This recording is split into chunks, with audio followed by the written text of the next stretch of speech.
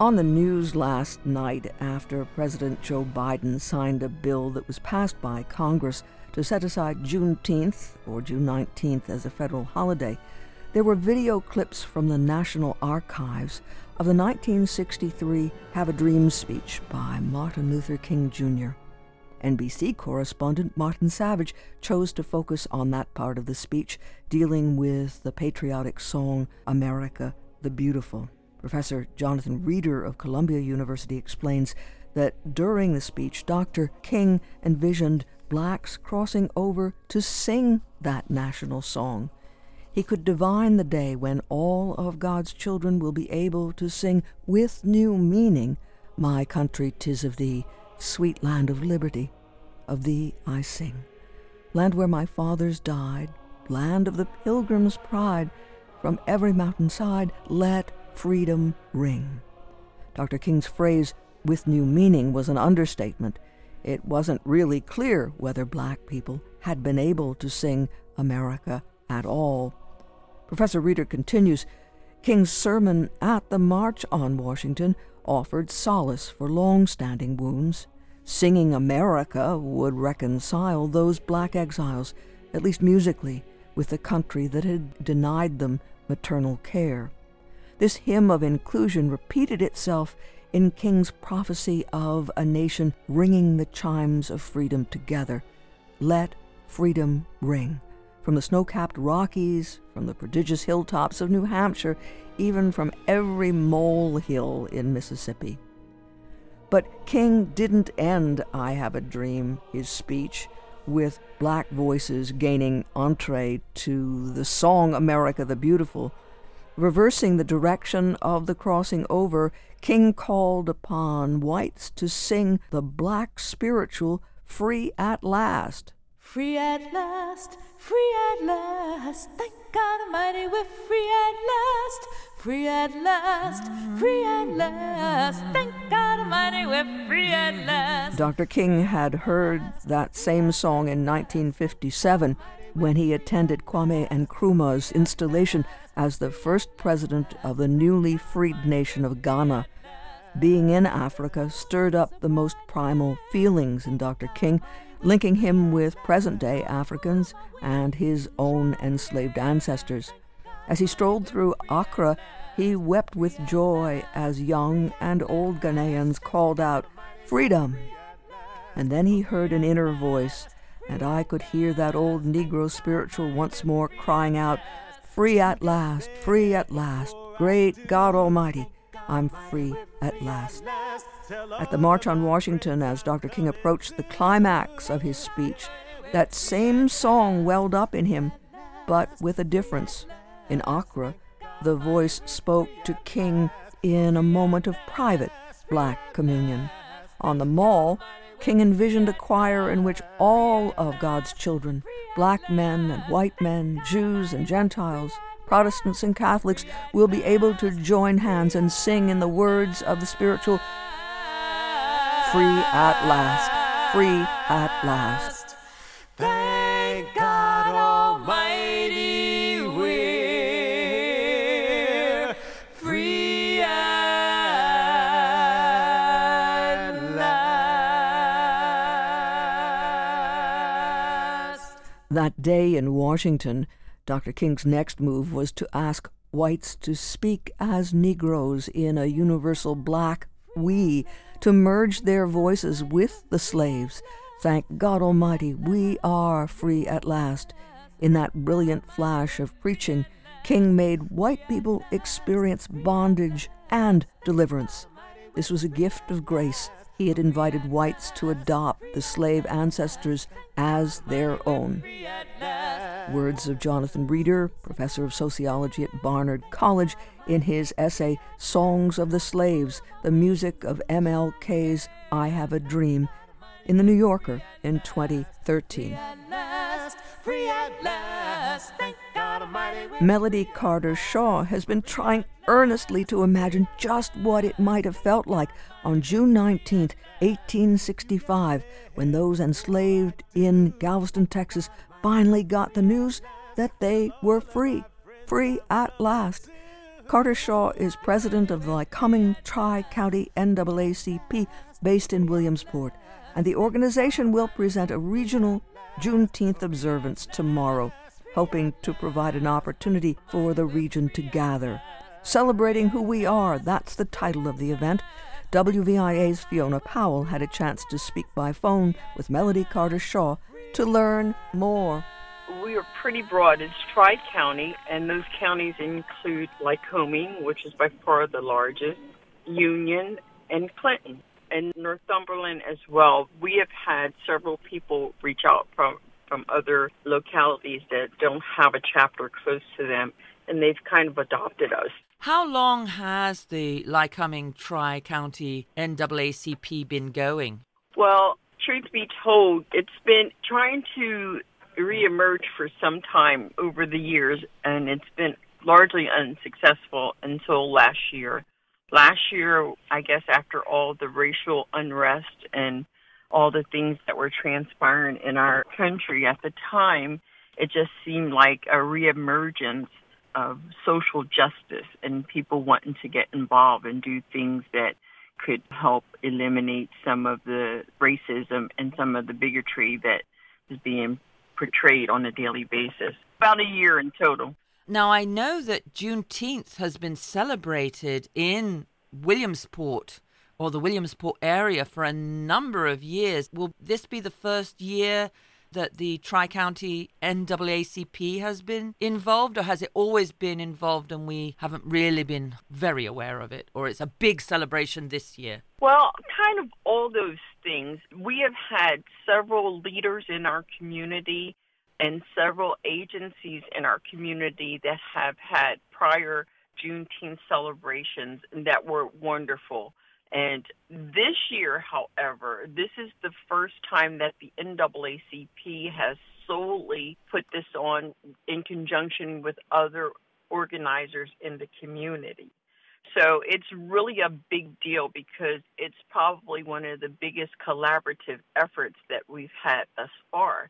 And so the NAACP is claiming that it is our first annual. It's our first annual. So what we want to do is make this a tradition and an annual celebration moving forward. Can you explain what Juneteenth is? Sure, absolutely. Juneteenth, I put it real simply. Juneteenth is equivalent to 4th of July for Black Americans. You know, it was really when Black Americans were officially granted freedom. However, the ironic part about that is that it was granted 2 years prior to it reaching the far stretches of Galveston, Texas. That's when it really became official. But it actually occurred 2 years prior, but it just hadn't reached that far south. So, you know, when people realized after years of servitude that they were free, the celebration that erupted was just uncontainable. Not only did they celebrate joyously in the town square or wherever they chose to do it, but there were many of people in the community who helped support it as well.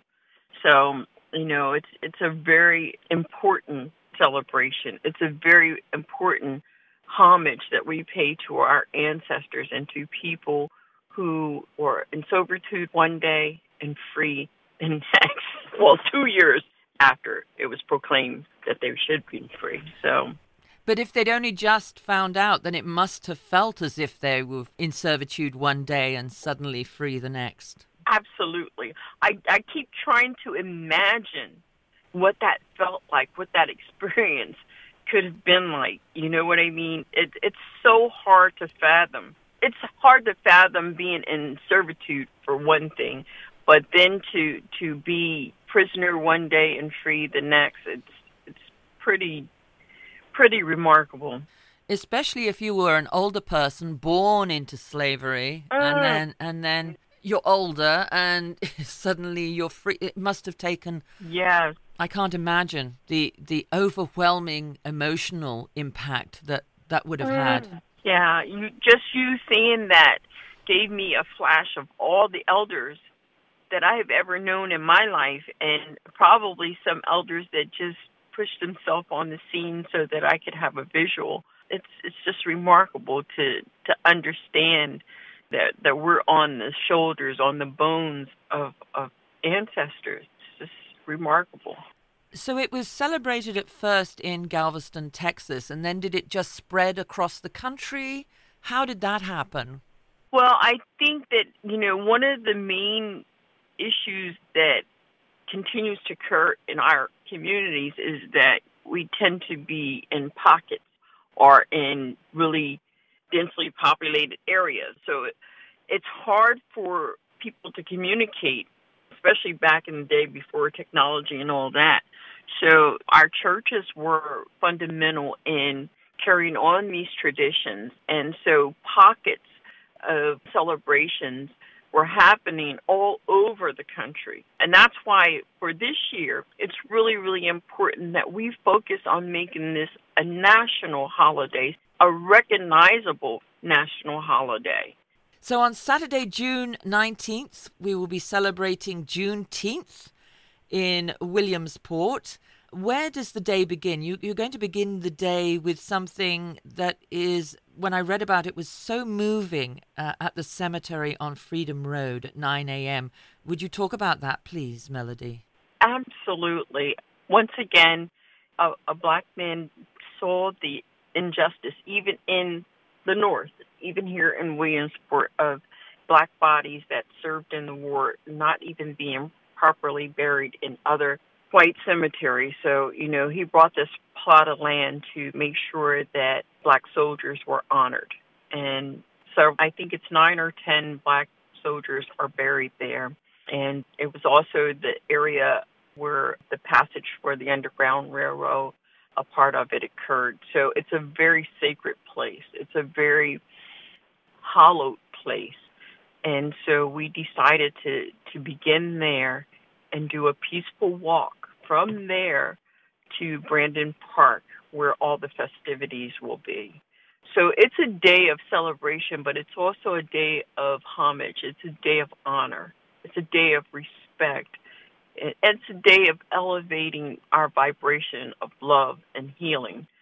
So we really, really wanted to make sure that we tied all that in, and it not just be about having a good time, but us remembering, those people who have gone before us and who have paved the way for us, to remember them. And then you will be holding a peace walk to Brandon Park, and then at 10:30 a.m. you will have a prayer and the singing of the Black National Anthem, followed by greetings from Williamsport Mayor Derek Slaughter. And then you have an exciting speaker, a keynote speaker. Oh, yes. The famed Adrian Miller, also known as the Soul Food Scholar. What a phenomenal human being. He is a food historian, and he is going to grace us with his presence. And he's also going to be signing several of his books for members of our community. So it's going to be awesome. If you have not seen the Netflix series High on the Hog, please do yourself the service of seeing it, because it is really a great series. It's a 4-part docuseries, and Adrian Miller is one of the famed historians that is featured in that docuseries. And then after that, it sounds as if the day is just going to break out into a beautiful celebration. Yes, but prior to the breakout of the beautiful celebration, we want to honor. There are 9 people in our community that we chose out of about 50 that we wanted to honor, that have poured into our community, poured into individuals, and we wanted to let them know that their service and their sacrifice and their commitment to improving people and lives didn't go unnoticed. So we're going to honor them as well. And then we're going to have a healing and drum circle, and then the celebration for open mic, line dancing, all the good stuff.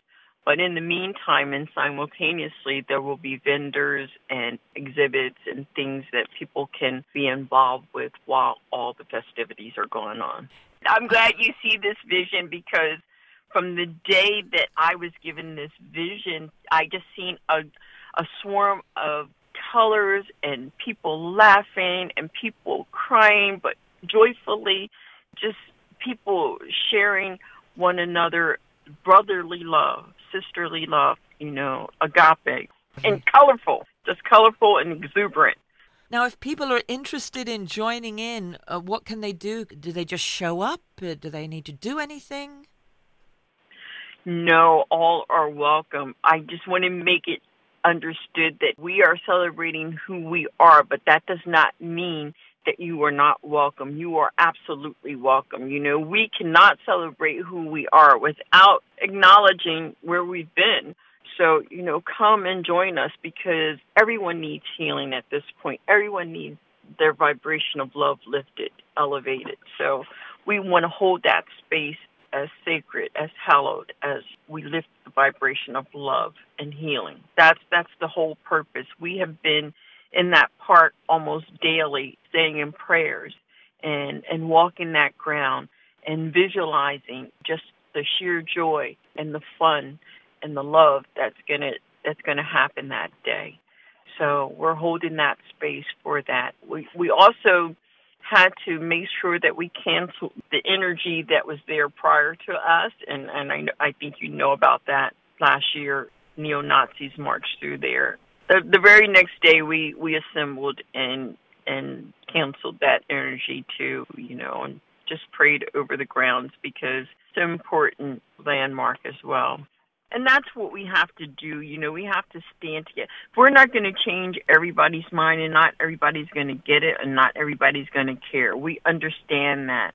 And we're not asking for preferential treatment or any of that. We're just, we just want to be seen as human, as equal, as a citizen. So that's why we need this time. We need this space to just celebrate all the things that we've travailed, and all the things that are yet that we hope for. We're still trying to strive for a more perfect union.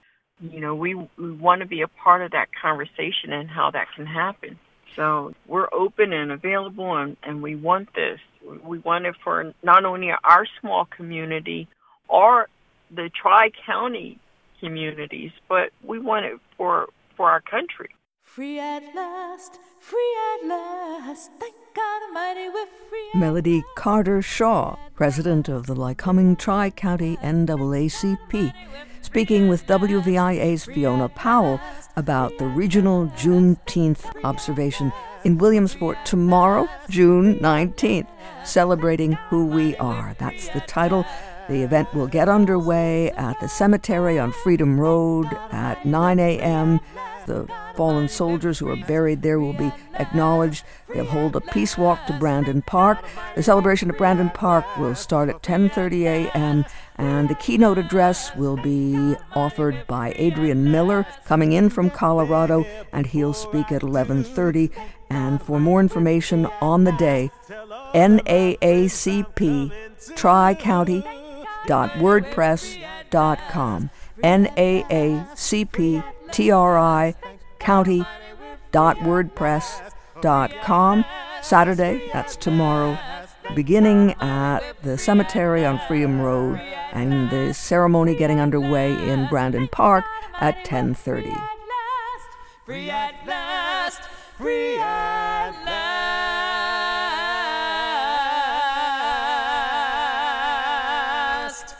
Thank God Almighty, we're free at last.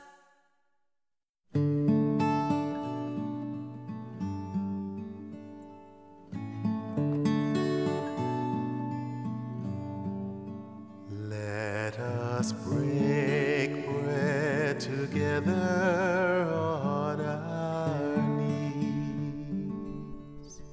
As we've just heard, author Adrian Miller He is an award-winning culinary historian from Colorado, and he will be in Brandon Park at 11:30 tomorrow morning to present the keynote address.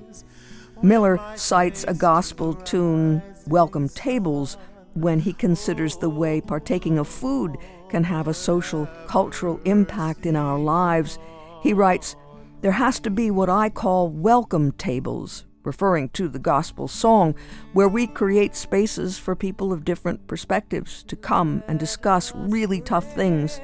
Some may completely disagree, but people need to come together, and no one has the moral high ground. Words of Adrian Miller in the Huffington Post. WVIA's Fiona Powell had a chance to speak by phone with Adrian Miller before his talk tomorrow in Williamsport. Could you just tell us an idea of the relationship and the importance of barbecue to the African American community? Yeah, so barbecue is a very important part of African American food traditions. And barbecue dates back to the days of slavery. So old school barbecue was this: digging a trench, filling it with hardwood burning coals, and cooking whole animals that were often butterflied with a couple of poles stuck in the sides. And then a sauce of vinegar and red pepper was applied throughout the cooking process. So old school barbecue was very labor intensive. And given the racial dynamics of the time, when a barbecue of any size, especially a large one, enslaved African Americans were involved in every step of the process. The prep work, the cooking, the serving, and even after all the eating was done, entertaining whites who were attending these barbecues. So it was in many ways, it was a black experience from beginning to end.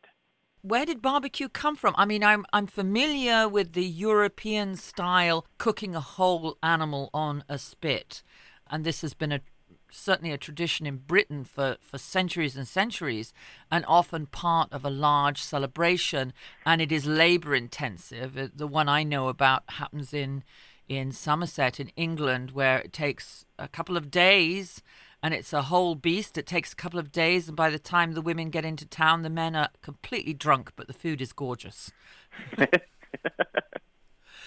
Yeah, so barbecue, what we call Southern barbecue, this kind of pit barbecue that I just described, I argue is Native American in foundation. And so it's really what the Europeans who colonized the American South, what they encountered the American Indians or Native Americans doing, and then grafting on their European kind of quicker grilling techniques. And then soon afterwards, enslaved Africans get thrown into the mix as well. So I think the combination of those three cultures, European, Native American, and West African, the culinary traditions and techniques are combined in a way that puts us on the road to creating what we can now call Southern pit barbecue. So yeah, I think that the whole trench method was what Europeans saw, and then they figured out ways to kind of add their own sensibilities of cooking meat to that process. So they weren't doing a spit necessarily, but the idea was to butterfly the animals and stick poles in them and then have somebody flip that.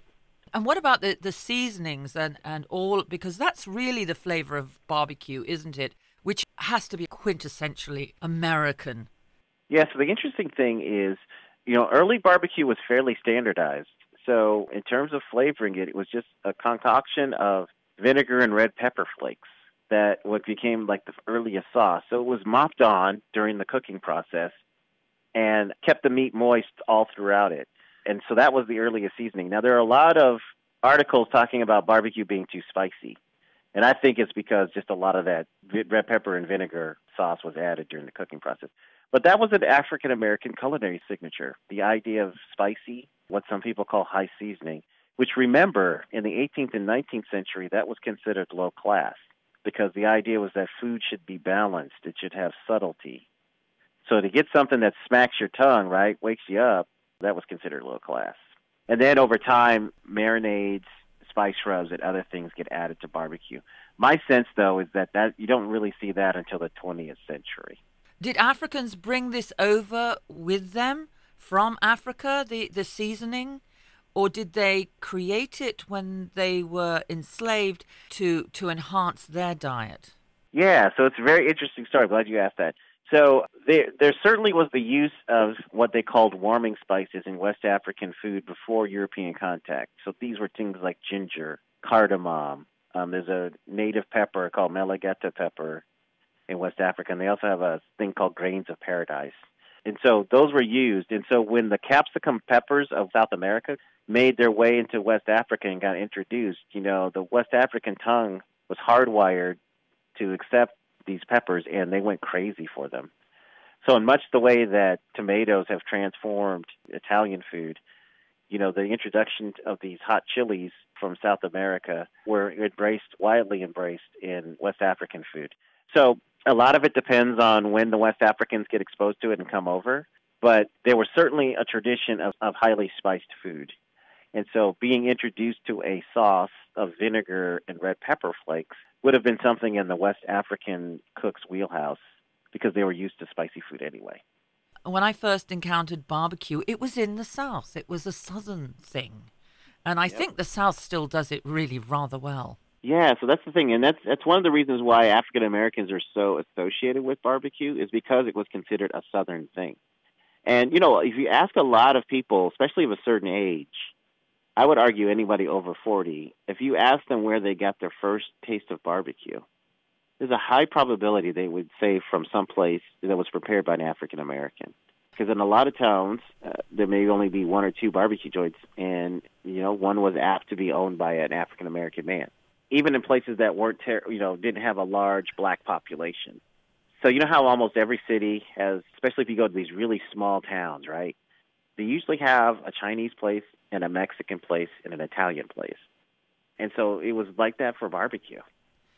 And there was a conventional wisdom that barbecue is good and the best stuff is usually made by African Americans. Right. My first barbecue was in North Carolina, served to me by an African American in an African American business. See, that's what I'm saying. Yeah. And so that's why it's so weird to me to have all of this barbecue storytelling happening today where African Americans aren't even mentioned. Because it really is an African American story. Yeah. Remind us of the 3 books that you have written and what they are about. Sure. So my first book is Soul Food, The Surprising Story of an American Cuisine, One Plate at a Time, published by the University of North Carolina Press. All my books are. And that book is really just a history of soul food told through a meal. So I break down the basic meal, and I write a chapter about every part of the meal. I explain what it is, how it gets on the soul food plate, what it means for the culture. So very quickly, the meal that I have in that book is fried chicken, fried catfish, and chitlins, which are pig intestines, as the entrees, greens, black-eyed peas, candy jams, and macaroni and cheese as the sides. Wrote a chapter about cornbread, wrote a chapter about red drink, because I believe red Kool-Aid is the official soul food drink. And then I wrote a chapter about 4 desserts because I couldn't settle on one. So peach cobbler, banana pudding, pound cake, and sweet potato pie. And then my next book is The President's Kitchen Cabinet, the story of the African Americans who have fed our first families from the Washingtons to the Obamas. And that's really a collective biography of the African Americans who have cooked for our first families. And I, through my research, have identified 150 African Americans who have cooked since the days of Washington. So every president has had an African American cooking for them in some capacity. And then my latest book is Black Smoke, African Americans in the United States of Barbecue, which is really a celebration of African American barbecue culture and a restoration of African Americans, America's barbecue narrative. That's wonderful. And you will be speaking at Juneteenth in Brandon Park on Saturday, and you're going to be the keynote speaker. What will you be talking about? Will you be talking just about barbecue? No. So I think I'm going to expand it and talk about various African-American food traditions and how they connect to Juneteenth, and then pivot and just show the kind of the broader role that all of us play in bringing about social justice and how food can help us to achieve some of those goals. So it's really just to lay out the story of African-American food as one of creativity, resiliency, and triumph, and then just to remind people, hey, the work's not done, that none of us are free until we're all free. And of course, there's no better way of meeting and talking than sitting over a terrific meal, perhaps, especially barbecue. Yeah, absolutely. As long as the food tastes good, you know. But even when it doesn't, there is something about sitting down at the table and communing with other human beings because it helps us recognize their humanity. We can learn something from each other, and cooking is an act of love. When somebody cooks for you, they're saying they care about your survival. That's why they're trying to sustain you. Even if the food is straight nasty, the fact that somebody went through that act is meaningful. Free at last, free at last, thank God Almighty, we're free at last, free at last, free at last, thank God Almighty, we're free at last, free at last, free at last, thank God Almighty, we're free at last, free at last, free at last, thank God Almighty, we're free at last. One of these mornings so bright. Award-winning culinary historian Adrian Miller speaking with WVIA's Fiona Powell before his talk tomorrow in Brandon Park in Williamsport at 11:30 a.m. as part of the Juneteenth celebration. And he will talk not just about his books and barbecue, but the larger social and cultural implications of what it means to eat and break bread together. That's Adrian Miller, and he's part of the Juneteenth celebration in Brandon Park tomorrow, and it's hosted by the Lycoming Tri-County NAACP and partners. We're free at last, free at last, free at last. Thank God Almighty, we're free at last. For more information on the web, naacptricounty.wordpress.com, naacptricounty.wordpress.com.